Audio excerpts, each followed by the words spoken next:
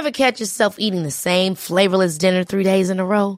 Dreaming of something better? Well, HelloFresh is your guilt-free dream come true, baby. It's me, Keke Palmer. Let's wake up those taste buds with hot, juicy pecan-crusted chicken or garlic butter shrimp scampi. Hello Fresh. Stop dreaming of all the delicious possibilities and dig in at HelloFresh.com. Let's get this dinner party started.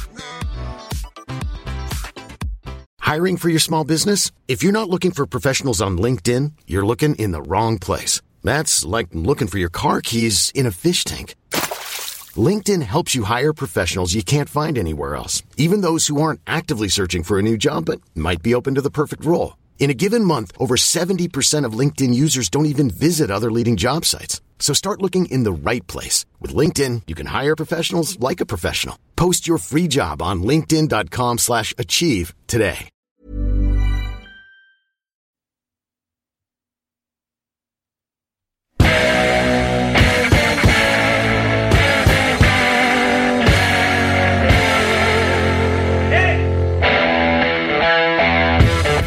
Welcome to Soccer Morning on World Soccer Talk. Here's your host, Jason Davis. Good morning, everybody. Happy Thursday. We are here. We are live. It is the day after.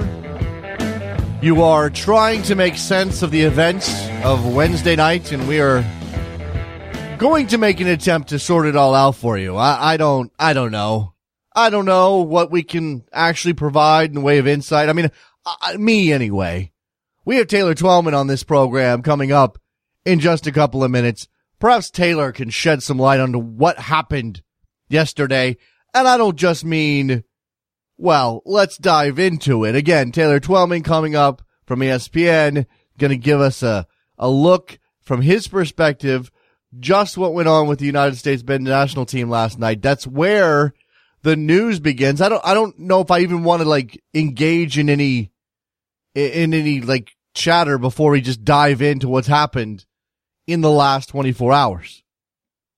What's happened in the last 24 hours is that the United States men's national team lost to Jamaica 2-1 in Atlanta in the Gold Cup semifinals.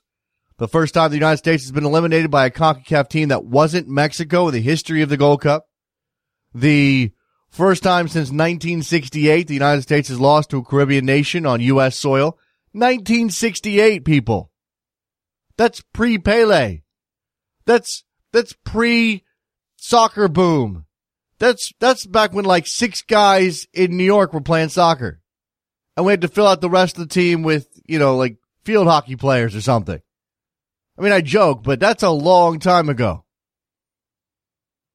Jamaica got goals from Darren Maddox, looping header off of a throw-in, and Giles Barnes, a free kick. And never looked back. The United States pulled one back through Michael Bradley off of a rebound. And the United States certainly looked like the more dangerous team for most of the match, but it didn't ultimately do any good. They didn't create enough chances. They didn't put any shots on goal. That really troubled Jamaica's keeper, despite the fact Jamaica's keeper was gun-shy as all hell and was probably right for the taking. The aftermath of that game, Jurgen Klinsmann chalked it up to some bad luck. Some bad luck, guys. The team and fans are disappointed. We lost this game with 2 set pieces. We had enough chances to score 4 or 5. We didn't do that, and Jamaica won. Congrats to Jamaica. They performed well. Defensively, Jamaica did a very good job. We had enough chances to put this game away. The luck was not with us, but we were also not clinical enough. And here's the kicker. I mean, this is where it hurts right here. We need to finish off in style Saturday in front of our fans. Approaching that game the right way, we owe that to our fans. The third place game. Nobody cares about the third. If I didn't have to, I wouldn't watch the third place game. In fact, raise your hand if you don't intend to watch the stupid third place game against Panama. And you know what? Panama might not even show, so maybe we'll be off the hook. Because in the other semifinal last night in Atlanta, Mexico beat Panama 2-1. Controversial game. Early sending off of Tejada by referee Mark Geiger, who American MLS fans know well. Mexico giving 2 penalties in that game, both of them converted by Andres Guardado. The first one, highly questionable. Torres falling over the ball. Geiger giving a penalty for handball, I guess. Guardado, in the aftermath of that game, said he considered missing the penalty because it didn't feel right. But he didn't. He scored it. Panama manager Hernan Dario Gomez said that he considered retiring. He is considering retiring. He said that game was such a dagger, such a hard game to swallow. I've been managing teams since 1987, and this is the first time that I experienced this. With a team well worked, with athletes desiring to give their country another Gold Cup final, with a press that has accompanied and helped us out. If it was up to me, I could say I do not want to continue in soccer anymore because that was horrible. It was an utter robbery. In the locker room after the game, the Panamanians went so far as to create a banner calling CONCACAF thieves. It's not a good day to be Mark Geiger. Right after the final whistle, he was bum rushed by the entire Panamanian team. And I imagine he'll be feeling the effects somehow for quite some time. Now, right after the red card, I went back, at the time, I said, okay, that's a tough call. He had to make it. Going back and looking at it, it's obviously soft. The problem is that as a player, you put your elbow, forearm, whatever, into the face, head region of another player. You force the referee's hand, and refereeing is hard enough. We have the benefit of all of these replays. We always forget that. Mark Geiger probably didn't see, and Carlos Vela had an elbow in this game as well and was given a yellow for it. I mean, I can only imagine he didn't see the Vela elbow as well as he saw Tejada's elbow. Difficult situation. Also, that match sullied by the fan behavior, the Mexico fans, the predominantly Mexico crowd, overwhelmingly majority Mexico crowd in Atlanta, throwing things on the field as they tend to do. That game's just a tough game to wrap your head around. If you're wondering about the playoff for the for the Confederations Cup spot from CONCACAF, it's been set for October 9th.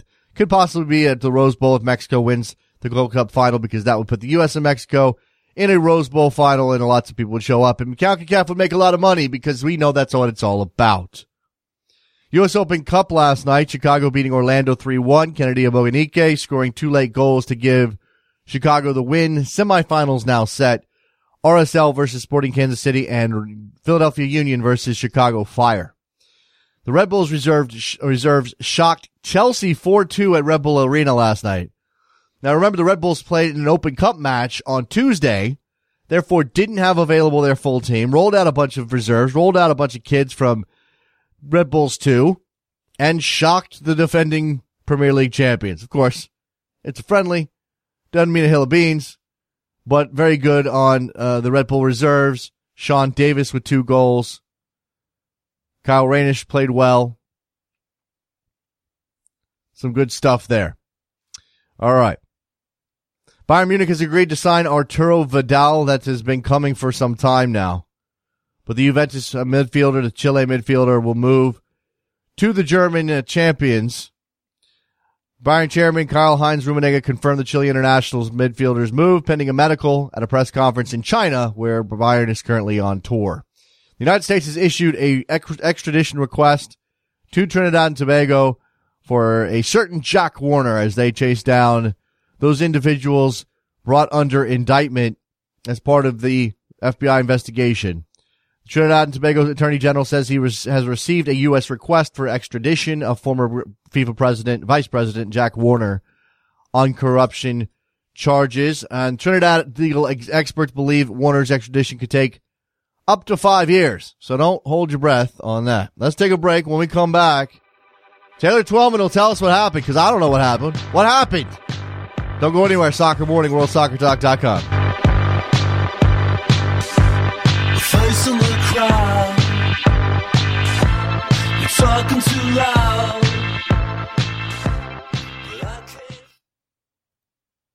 This Saturday, Barcelona and Manchester United will play in front of a sold-out stadium of 68,000 fans in California. For those of you who, like me, won't be at the game, it'll be live on television. But for a different experience, I'd like to encourage you to watch the game on TV and then listen to me live on Rabble.tv at the same time. With Rabble.tv, here's how it works. After you tune into the broadcast on TV, press the mute button and then head on over to Rabble.tv to listen to me sharing my opinions and observations. With Rabble, you can listen to my broadcast on your desktop, through your iOS app, and now through your mobile browser. So far this summer, over 3,200 of you have listened to me on Rabblecast. And if you haven't checked them out yet, this Saturday would be an ideal opportunity. Plus, you can join in, too, by posting your questions and observations in the comments section. With two of the biggest clubs in the world battling it out in Santa Clara, who will get the win? Find out this Saturday, July 25th at 4 p.m. Eastern with me on Rabble.tv.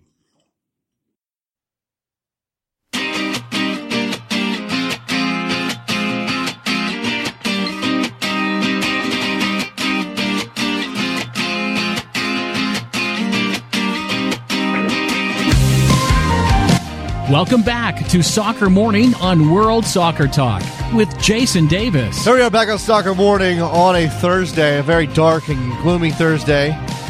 No matter what the weather's like, the United States is out of the Gold Cup, losing in the semifinal round to Jamaica. To try to make some sense of it, we have ESPN's Taylor Twellman on the line with us. Hi, Taylor. How are you? Good. What's going on, my man? Let's try to figure this out. What happened? I mean, I don't know that they played that poorly, Taylor, but when you don't finish and you give up two set-piece goals, you kind of make your own bed here.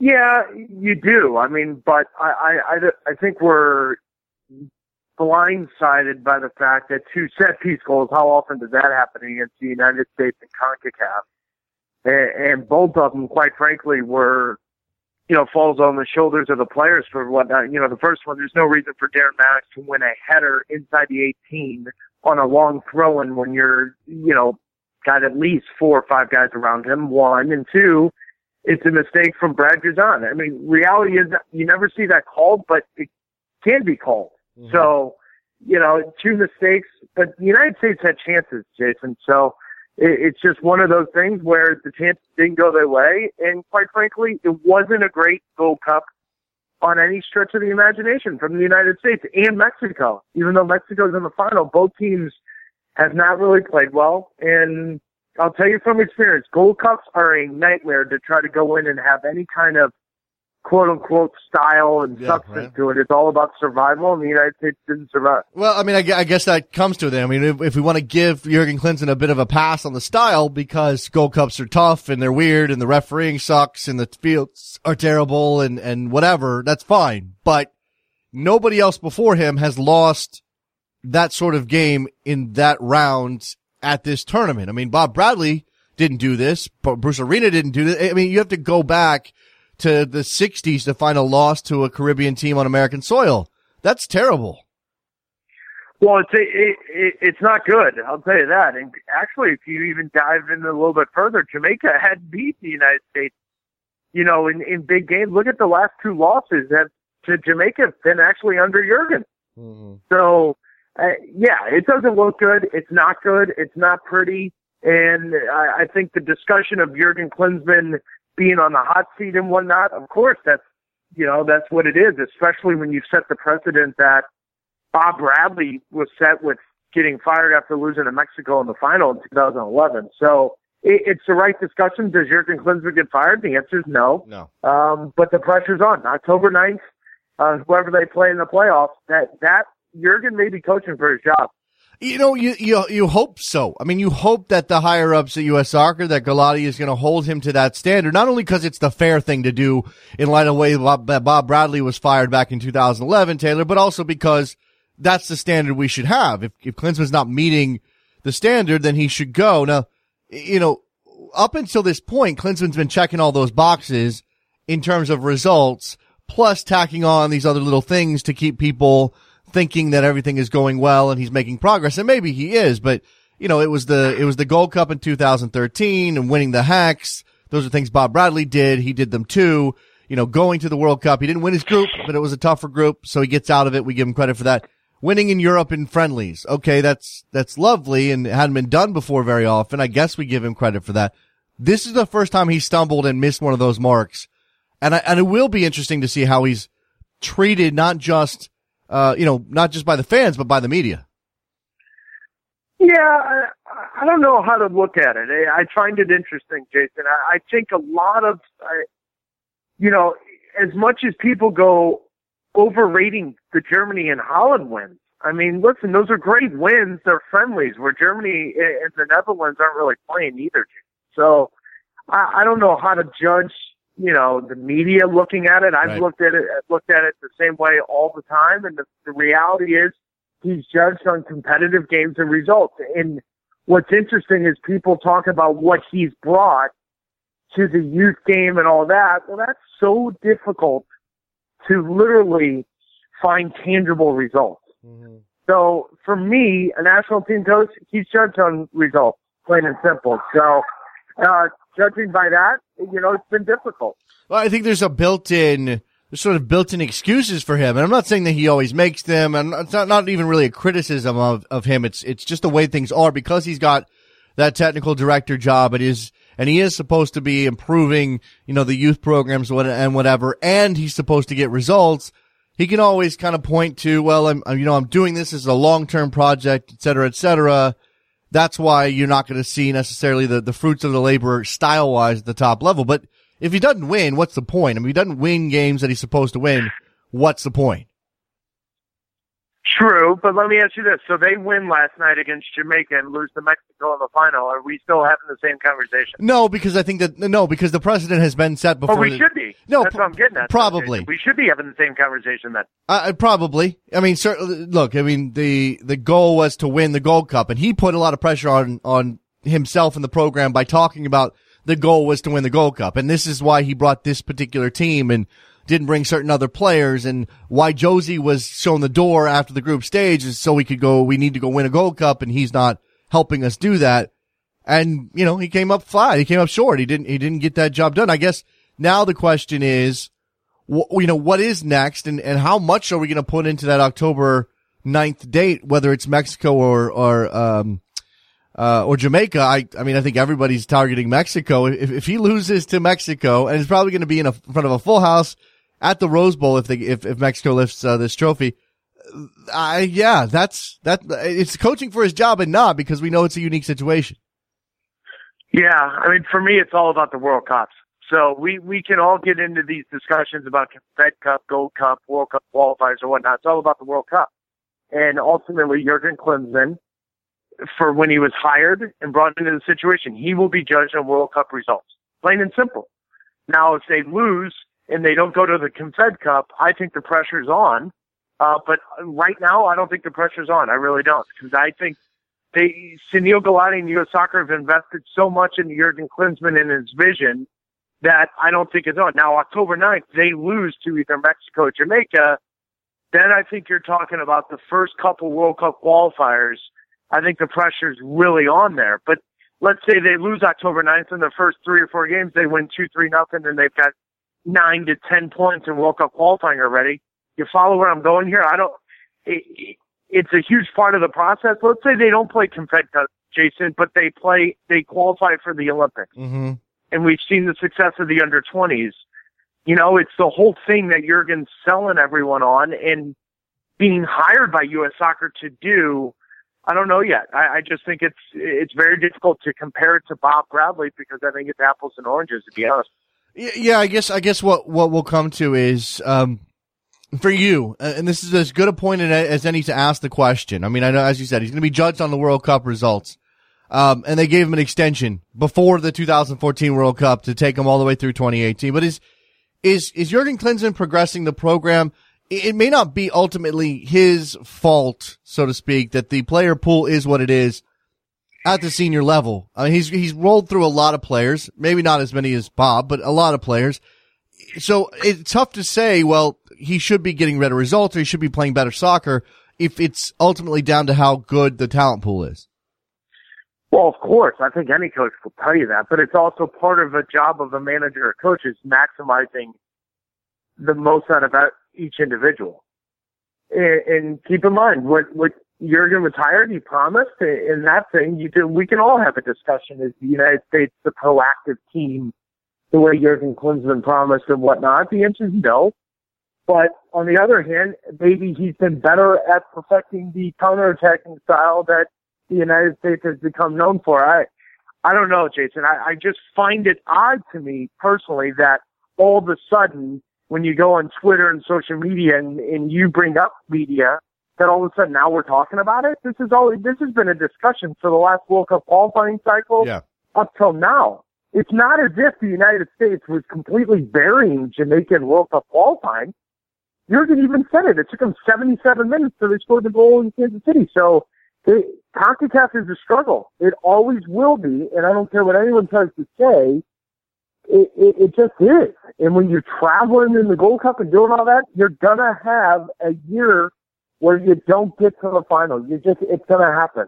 And it's gonna happen more frequently now, because I think the gap between U.S. and Mexico and the rest of CONCACAF is much smaller than it was 5-10 years ago. Okay, I can buy that, but it's also difficult to really see that when the Mexico team that has now advanced to the final is this particular Mexico team, which has impressed nobody. I mean, for all the questions about the United States in their group stage matches and being unimpressive, at least they won their group. At least they finished top. Mexico finished second in their group. They haven't looked themselves. They can't put the ball in the back of the net. Took 2 penalties last night. Don't come to that. This Mexico team, I mean, if they lift this trophy, Taylor, just from a purely sports fan perspective, it's going to be a travesty. Why is that? Because they're not very good. Because they got to this point based on 2 controversial games by beating Costa Rica on a penalty in the 120 whatever. So they're the first. So Jason, they're the first team to ever win. No. I'm not saying that all those other times weren't travesties too. Those were, Taylor. I'm just saying. Well, we benefited from an awful travesty in 2007. I know. I saw you bring this up on Twitter, and I don't know how many Canadian listeners I have. I think it's a pretty sizable amount. I'm sure they know exactly what you're talking about. Well, and that's all I'm getting at, though. So all of a sudden we can't have, amnesia on it, selective amnesia on it. This is CONCACAF. This is the game. So many people within the inner circles of either playing the game, coaching the game at the highest level, we all shared text messages and messages last night, Jason, that this is the beautiful game. This is why everyone loves it. But if Mexico wins the Gold Cup, did they deserve it? Are they the best team? The answer is no, but they won. Yeah. So I don't think it's a travesty. It is what it is. Okay. Well, I mean, I don't look at it that way. 2007, Canada was completely onside, scored a goal against us in the semifinal. We had no business winning that game. We did. Yet no. Now Twitter wasn't around then, but no one was talking about it being a travesty that we ended up beating Mexico in the final that year. Yeah, that was a Benny Feilhaber goal year. So at this point, I mean, let's just approach whether or not it's a travesty or not. And certainly, as you said, it's CONCACAF, but CONCACAF needs to improve. I mean, we want to see. That's a different discussion. Well, that's what I'm saying, though. I mean, look, and I don't want to throw everything at the feet of Mark Geiger because I don't think he should be the embodiment of CONCACAF troubles. But clearly, he was at the center of it last night. He made controversial calls. The Panamanians do not agree with. They're making banners in the locker room. That's how upset they were. Taylor, taking Instagram pictures, calling CONCACAF thieves. What is it about the region? What is it about the refereeing here? What is it about these games? I mean, last night was such a mess and an embarrassment because of the bad calls, because of the things being thrown on the field, because of the near fights we had between teams, the Geiger being rushed after the final whistle by Panama. That stuff is terrible, and it makes CONCACAF look bad.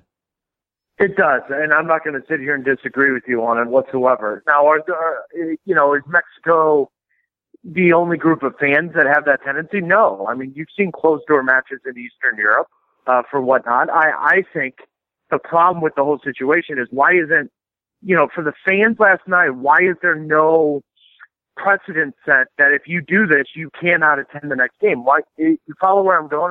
That's the struggle I have in CONCACAF. If that happens, yet there's no repercussions. There's nothing.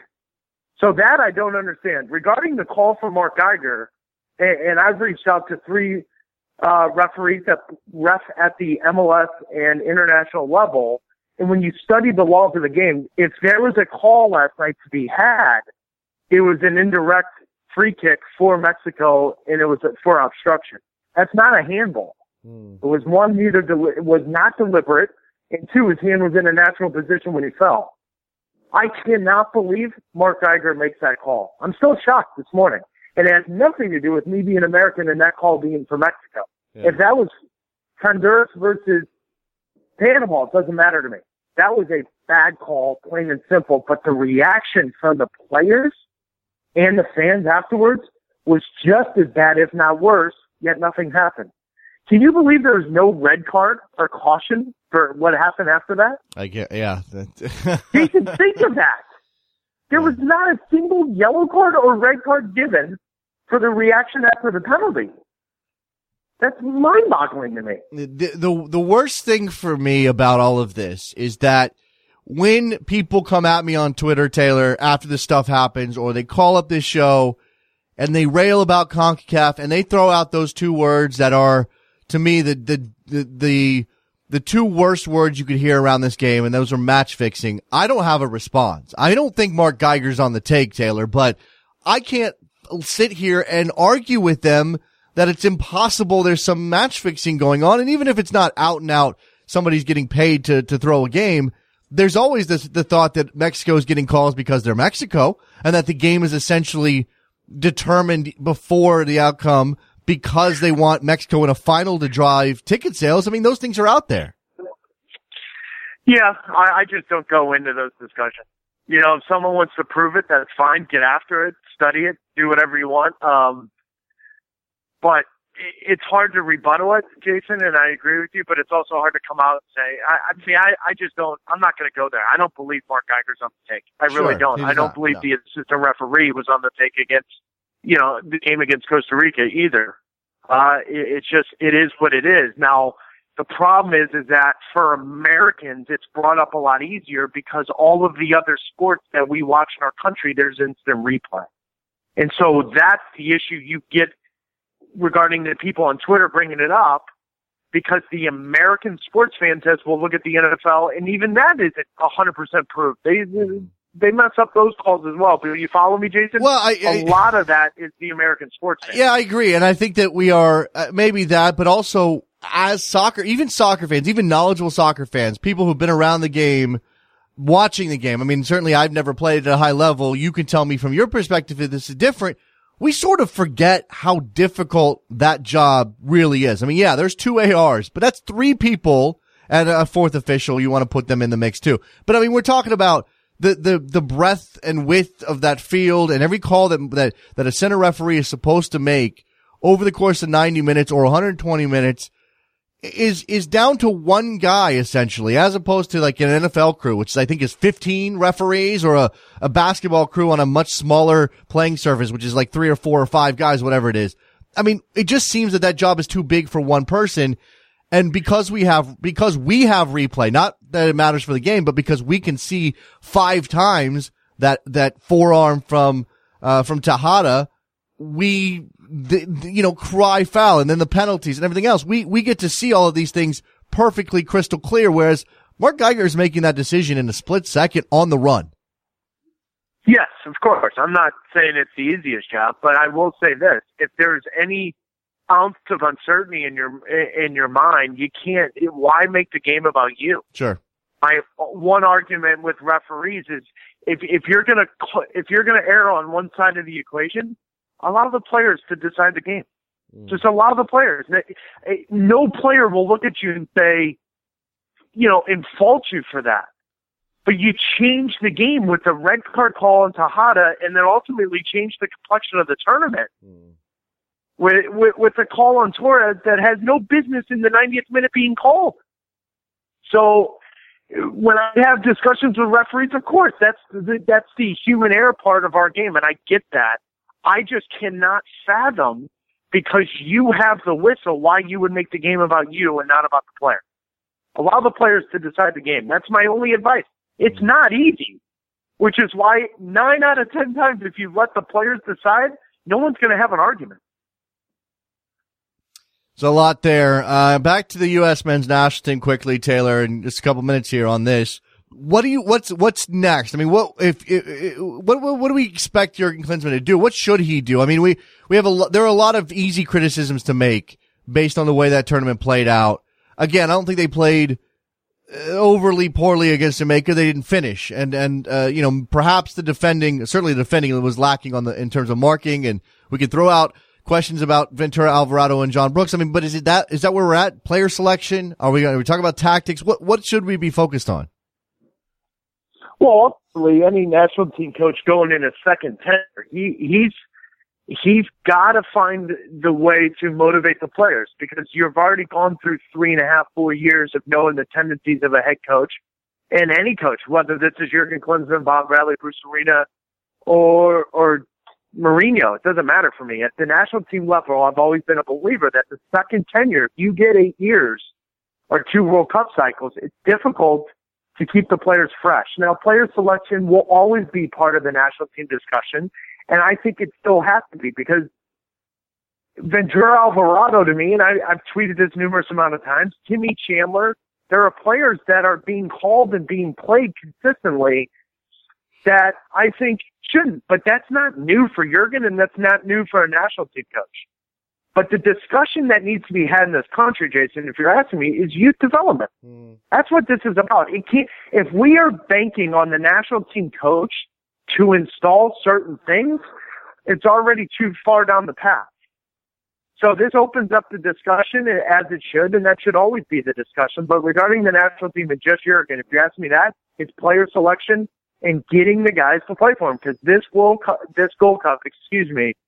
I didn't see a motivated team. I saw a team that struggled to get up for their Gold Cup competition. And if not for Michael Bradley and Clint Dempsey in big moments carrying the team, who else is going to step up? Clint Dempsey's going to be 35 in the next World Cup. Mm-hmm. You know what I mean? So these are questions of that turnover, and that's what I think should be. I just don't see Alvarado. It's a long throw, and I don't see him being a center back. I just don't.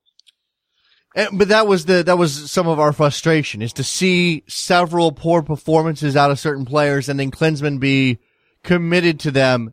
Is that Klinsmann? Do you think that's Klinsmann valuing the long-term plan over the short-term issue of winning, especially in the case of Alvarado and Brooks? Well, that's where it gets a little contradictory, right? Because he's saying Josie's being sent home, which I had absolutely no problem with Josie being sent home. He was not ready.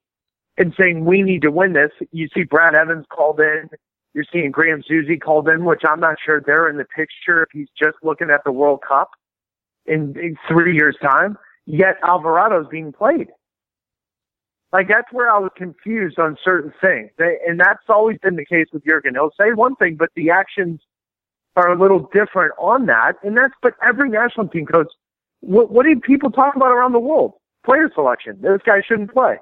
And right now, for my money, I don't know why Chandler and Alvarado are being called upon in a must-win situation in the Gold Cup. I don't get that. It's, is there a conflict then? Because Klinsmann is the technical director and he's the head coach, and quite often those are two things that are going to be contradictory. I mean, those are two programs. Yeah, but let me ask you this. So if Jurgen's just the head coach and he's not the technical director, that doesn't change whether or not he calls in Chandler and Alvarado. Possibly. I don't know. I just think that it's then he's not the head coach then. Jason. No, I agree because I think that what I'm saying is he can always, and I don't know, again, whether or not he's doing this, I think sometimes he talks like this, where he kind of says, things like that Alvarado is going to play or Brooks is going to play because they're our center backs of the future. Whereas, a head coach, if it was Bob Bradley, his job is only to win this Gold Cup. He's going to play the most experienced, stable defenders he's got. Klinsmann can kind of hide behind the notion of team building, which is again, those two things are going to compete with each other, and they're not always going to agree.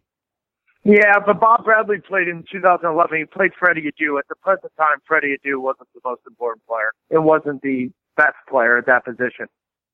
I think every coach looks at the future, particularly a national team, And so right now, I think Jurgen's really looking at the center back position with Jeff Cameron, Matt Beasler on the outs looking in, and Omar Gonzalez not being a starter in Jurgen Klinsmann's eyes. I think he looked at Alvarado, 3 years down the road and right now.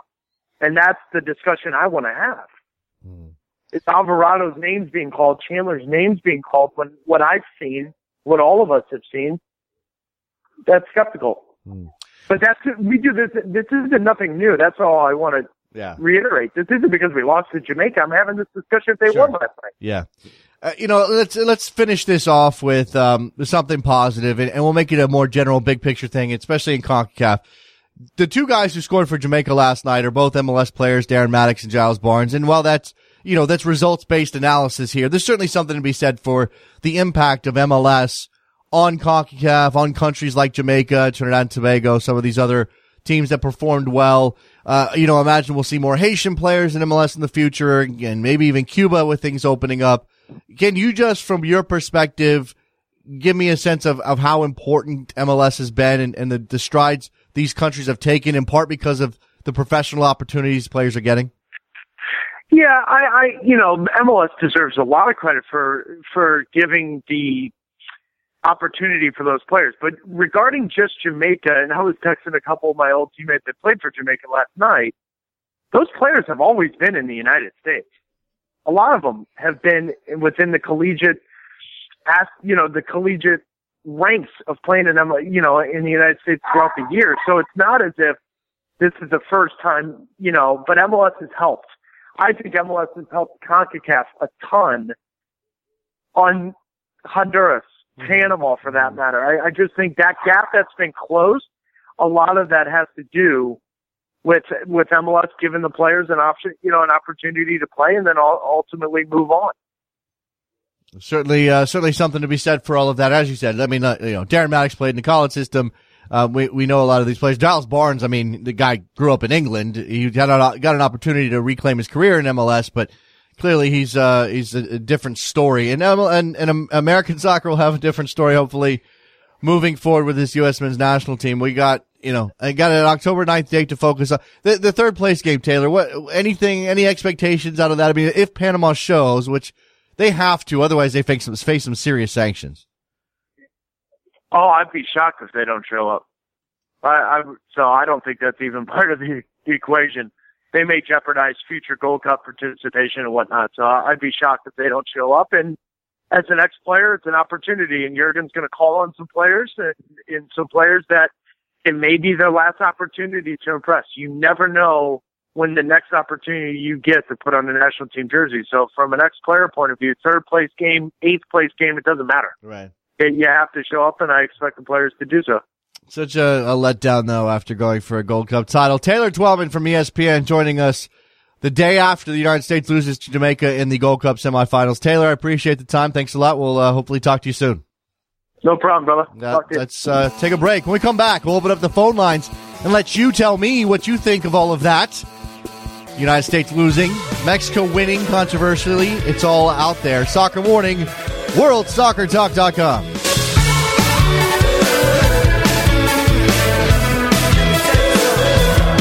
I got 5 broke strings on a broke guitar.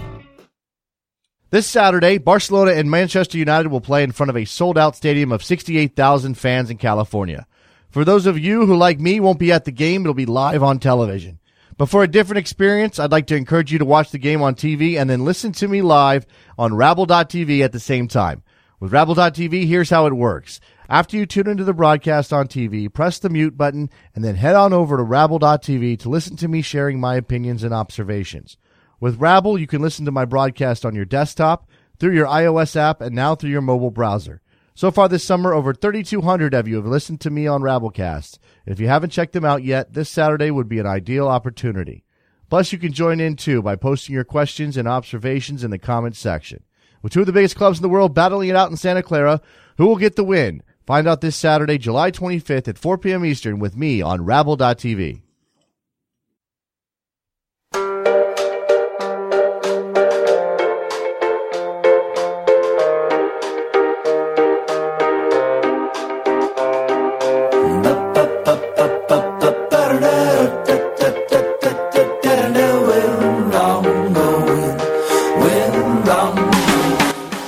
back to Soccer Morning on World Soccer Talk with Jason Davis. Here we are on a Thursday Soccer Morning. We are going to talk about the U.S. men's national team. I have a feeling. I don't think Trevor's going to have to give me topics when he punches up these, when he writes up these calls.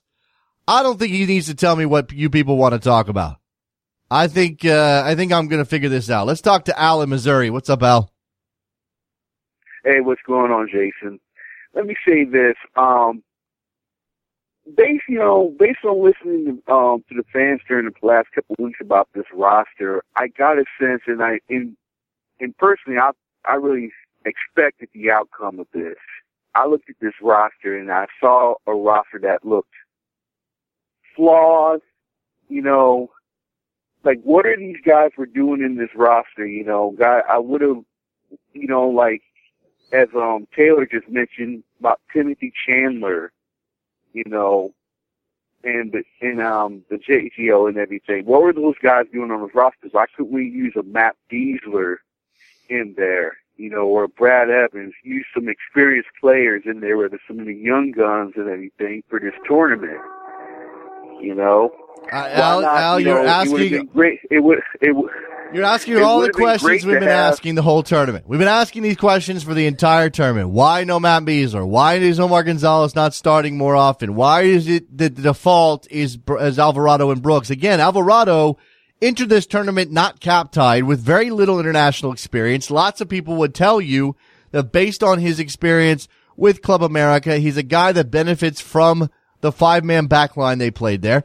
I mean, there's a billion questions here, Al. I don't have any answers for you, and Jurgen Klinsmann's not providing them either, which I think is the problem. Yes, and here's another problem.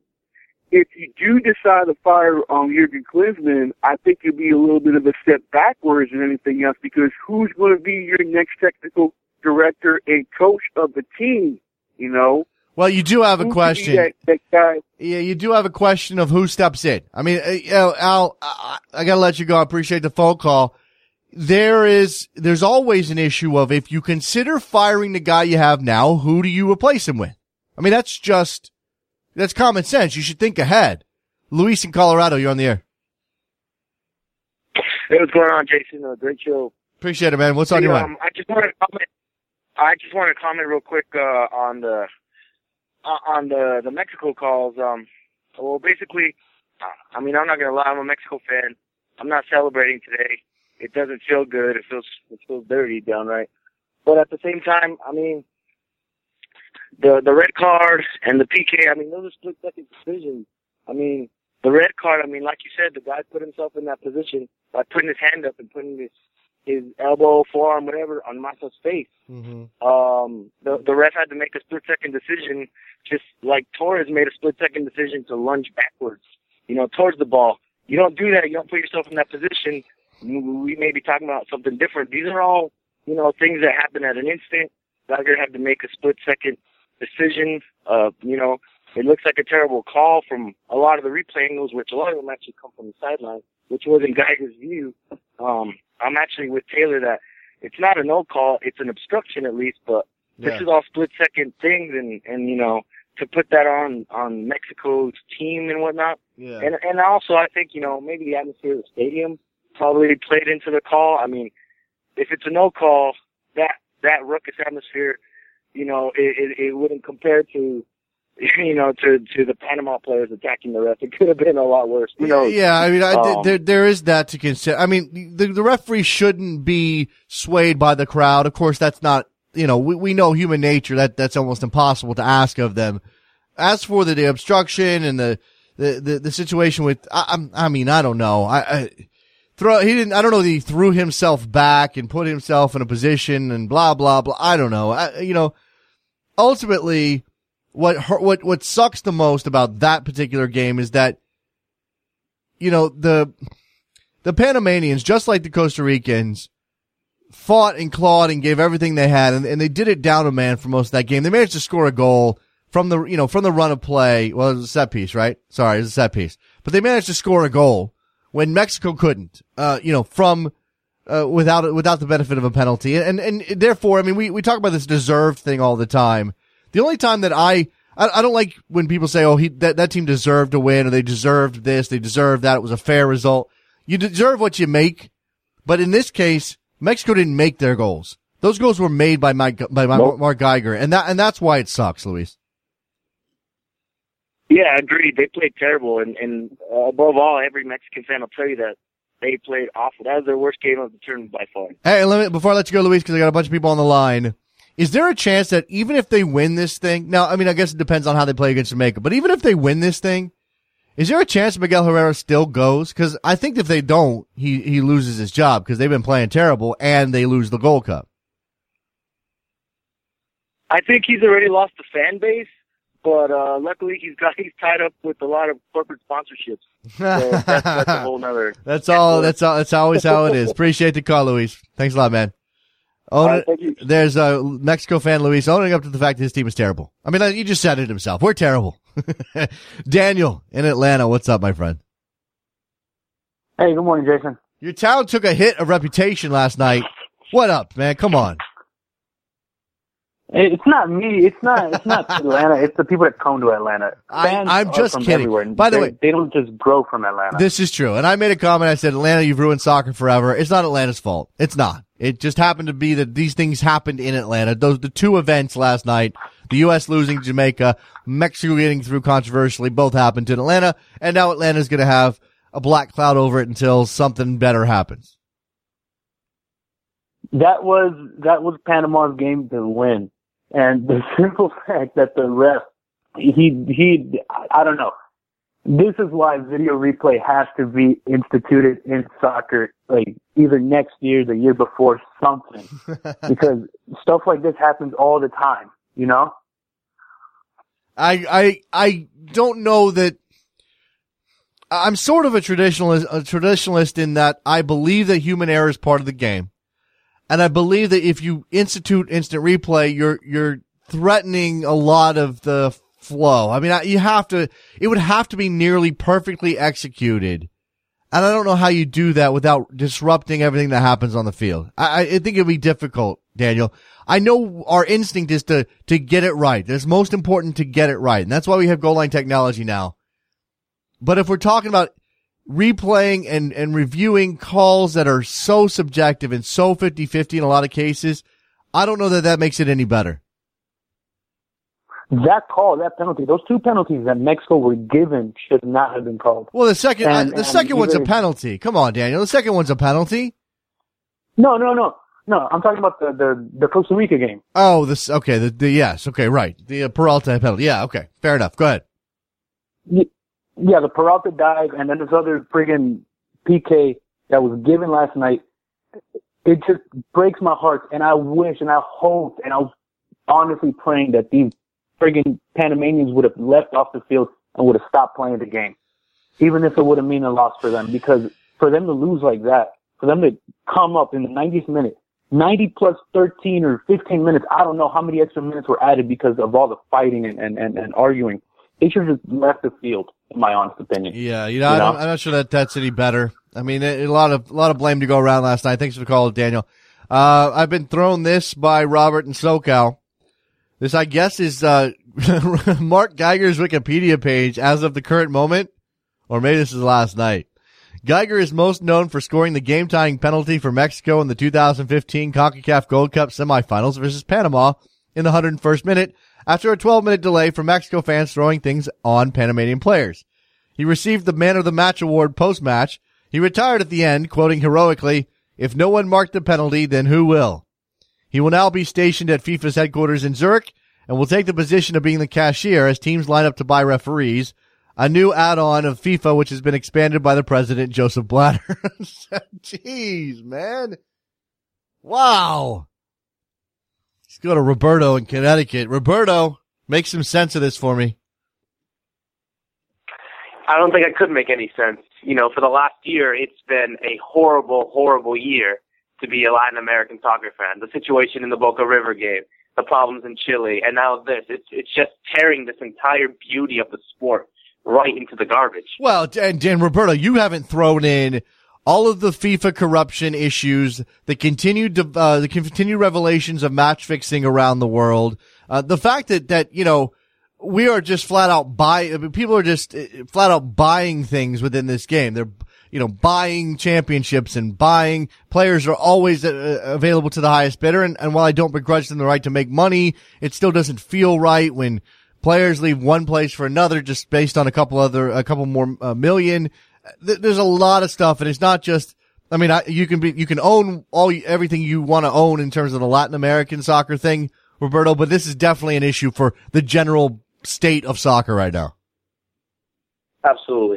Reform has to be needed. First of all, I know I'm going to be quick and because we have a lot of callers. Firstly, if Klinsmann's job is apparently over, who do you think is the perfect replacement? Do you think someone like, I don't know, Preki? Would be perfect? Where is Preki? Hashtag where's Preki? Damn it, where's Preki? Exactly. I need to know. It is driving me nuts. Where's Preki? No. I know you're joking there, Roberto. That's the issue, right?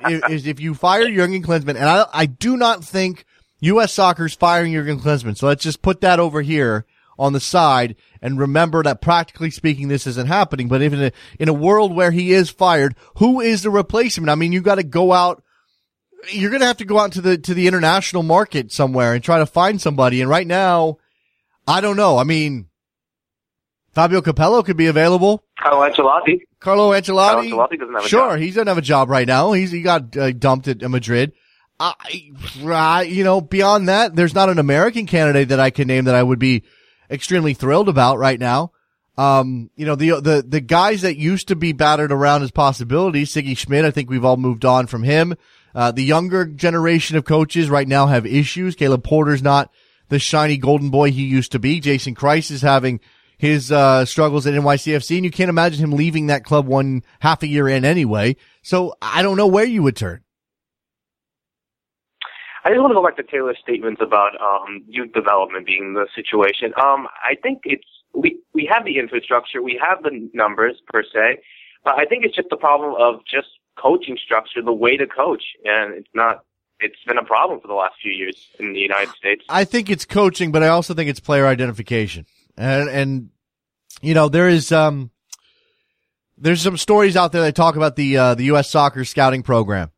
There are essentially 80 guys asked to scout the entire country. And we're talking about millions of soccer players. I don't know what the number of boys soccer players in the United States is right this minute, but I guarantee it's in the millions.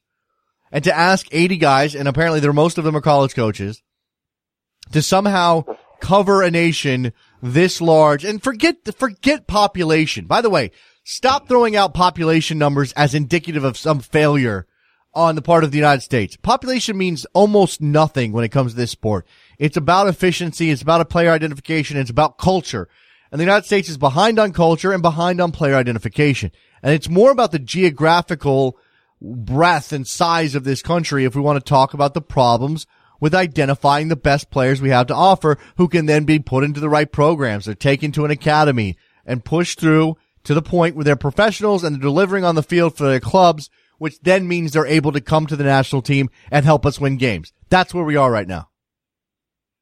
Precisely, and that's something that's going to be suffering for the next few years unless we don't have a structure like that. I just have one last thing. We have the Copa Libertadores final, Tigres versus River. I think you're going to be happy when you hear these news. These finals are going to be broadcast in English on Fox Sports 1. Oh, week. Sweet. That's good. I'm glad Fox Sports 1 picked that up. By the way, not everybody is happy. Thanks for the call, Roberto. I appreciate it. Not everybody's happy with Fox Sports 1 right now because there seems to be a delay on announcing what's going on with the Bundesliga rights. Trevor, have you heard anything about Bundesliga? Let me know. Carlos, Florida, you're on the air. Yeah, I just want to know, as U.S. fans, when are we going to stop making excuses for Jurgen Klinsmann? I mean, honestly, I hear all these soccer pundits making excuse after excuse. How low do we kind of think before we kind of take a step back and realize, yeah, Jurgen Klinsmann has to go? I mean, let's be realistic about what happened last night. What happened last night is inexcusable, but we're making excuses. And to hear Jurgen Klinsmann after the game laid back on bad luck, give me a break. Yeah. Any other coach says that he will have been fired. Any coach, why are we taking this? It makes no sense. You know, it's interesting, Carlos, because if I criticize Jurgen Klinsmann, if I tell people that I don't believe that his words, his comments, his program is matching up with the results on the field, even when they win games, or even when they draw games, or even when they lose a friendly that apparently doesn't matter, I get called a Jurgen hater, and, you know, there's obviously some undertones of xenophobia mixed in there, blah, blah, blah. That's what I get. Questioning Jurgen Klinsmann is apparently, for some people, beyond a fair approach to this team. Now that they've lost, but that's what bothers me.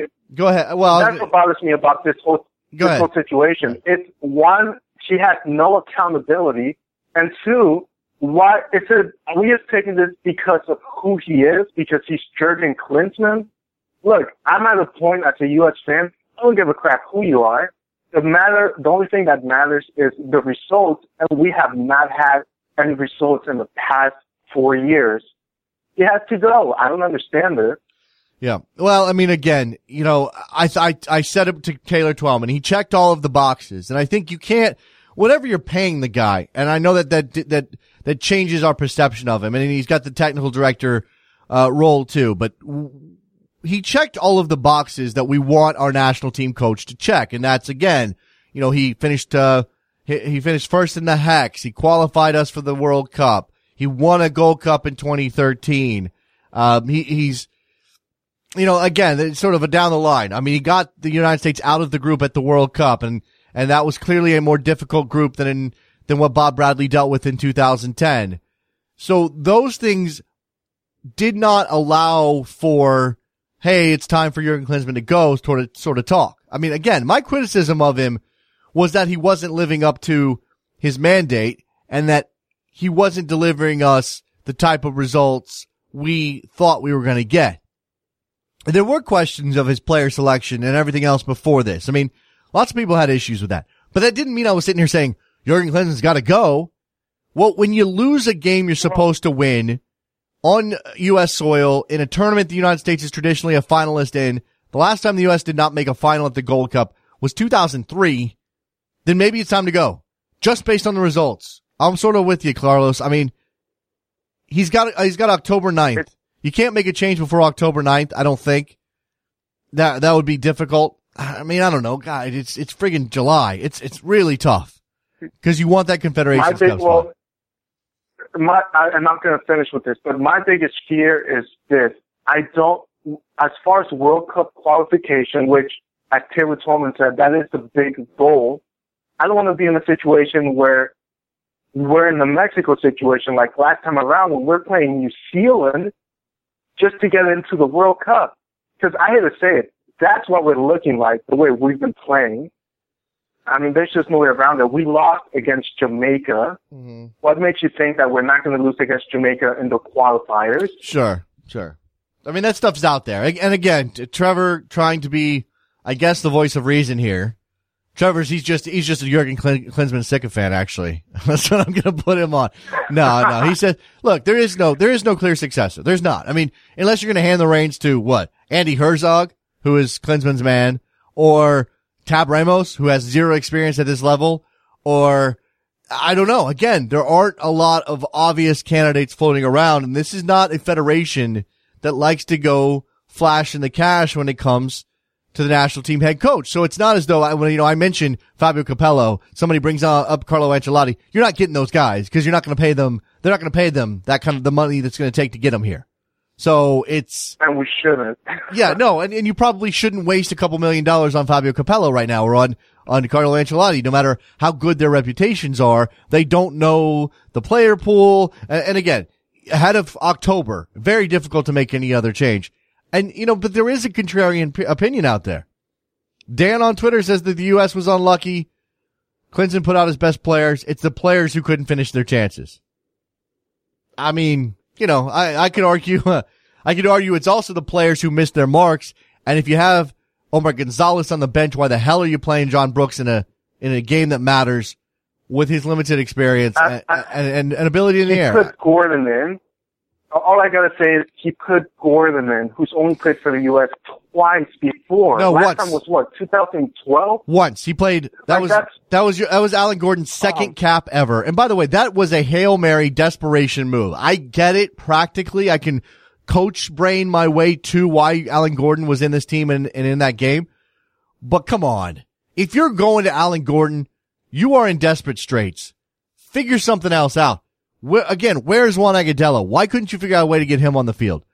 Why is Josie Altidore not at that level? And if you don't have a plan B, then figure something out. I mean, again, previous to that, they were actually playing, and I saw Kyle McCarthy mention this, a couple of the people on Twitter, they were essentially playing a false nine ahead of that. And it was sort of working. But it's not like the U.S. has ever played in that system before. They'd never played that way before. The 4-2-3-1 with two holding mids and Johansson up there by himself with Dempsey in the hole. He'd never done that before. And all of a sudden Klinsmann goes, it's a semifinal. Let's trot this out. I mean, come on. It makes no sense. Carlos, I appreciate the call, man. All right, goodbye. Appreciate it. There you go. 646-832-3909. We're here for a couple more minutes if you want to jump in on the U.S. failure at the Gold Cup. 2015 Gold Cup will forever be remembered as the tournament the United States lost in the semifinals to Jamaica, and it could be a tipping point for Jurgen Klinsmann. I don't think you don't have to be you don't have to be Jurgen Klinsmann's the greatest thing ever. We can't fire him, or we can't, what else would, you don't have to believe he's the greatest, or you don't have to believe he's a disaster and should be fired. There's a middle ground here. They lost a game that they hadn't lost before, and I think that says something whether or not you want to analyze the particular circumstances or not. The United States failed on set piece defending.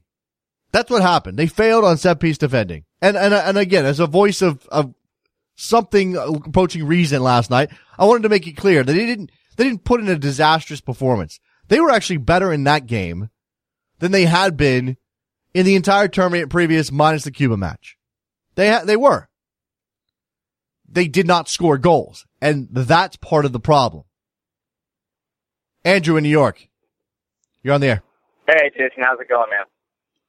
Oh, yeah, no, hey, yeah. So, hello? Go ahead, Andrew.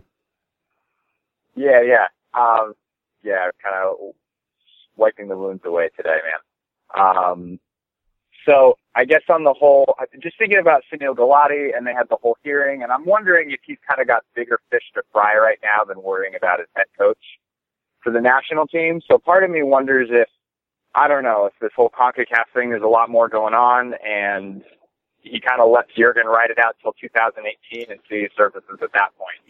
Look, you bring something up, Andrew, that is interesting, and it's the possibility that, hey, U.S. soccer might be a little distracted right now, and maybe the results for the U.S. national team are not necessarily paramount to their issues. Exactly. Now, and I was asked this morning, I made an appearance on Bleacher Report Radio with Dan Levy, and he asked me about this. He asked me about whether or not there are sharks in the water around Sunil Gulati and the bosses over at U.S. Soccer in light of the FIFA corruption scandal, in light of the Senate subcommittee hearing. And I will say yes to that question. Whether or not you believe that Senate subcommittee hearing is a joke and is, all about scoring political points for some of those people on the dais, certainly senators who can't pronounce FIFA, don't make themselves look very knowledgeable, don't make themselves look very good. I still think that U.S. Soccer has a lot to answer for right now, and we're not getting answers, Andrew. Exactly.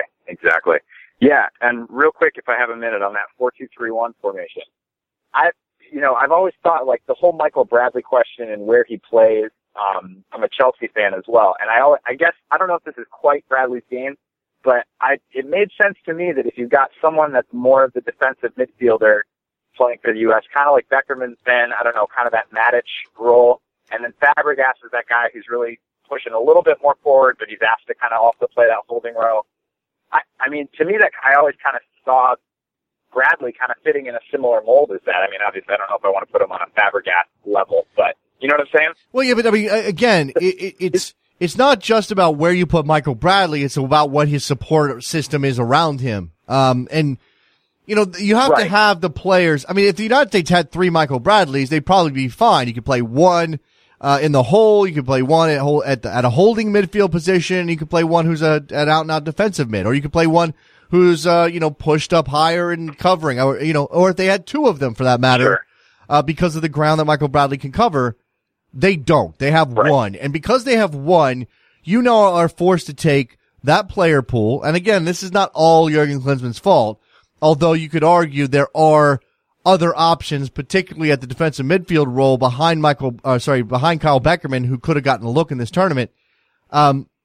You have to find a way to support Bradley so that he does. I mean, last year at the World Cup, we saw him end up doing too much because he was asked to play sort of an 8.5, which was, or a 9, whatever it was. It was an 8 and a 10. It was all over the place. Kyle Beckerman is an out and out 6. Who limits you in some ways, even as he is benefiting you in others.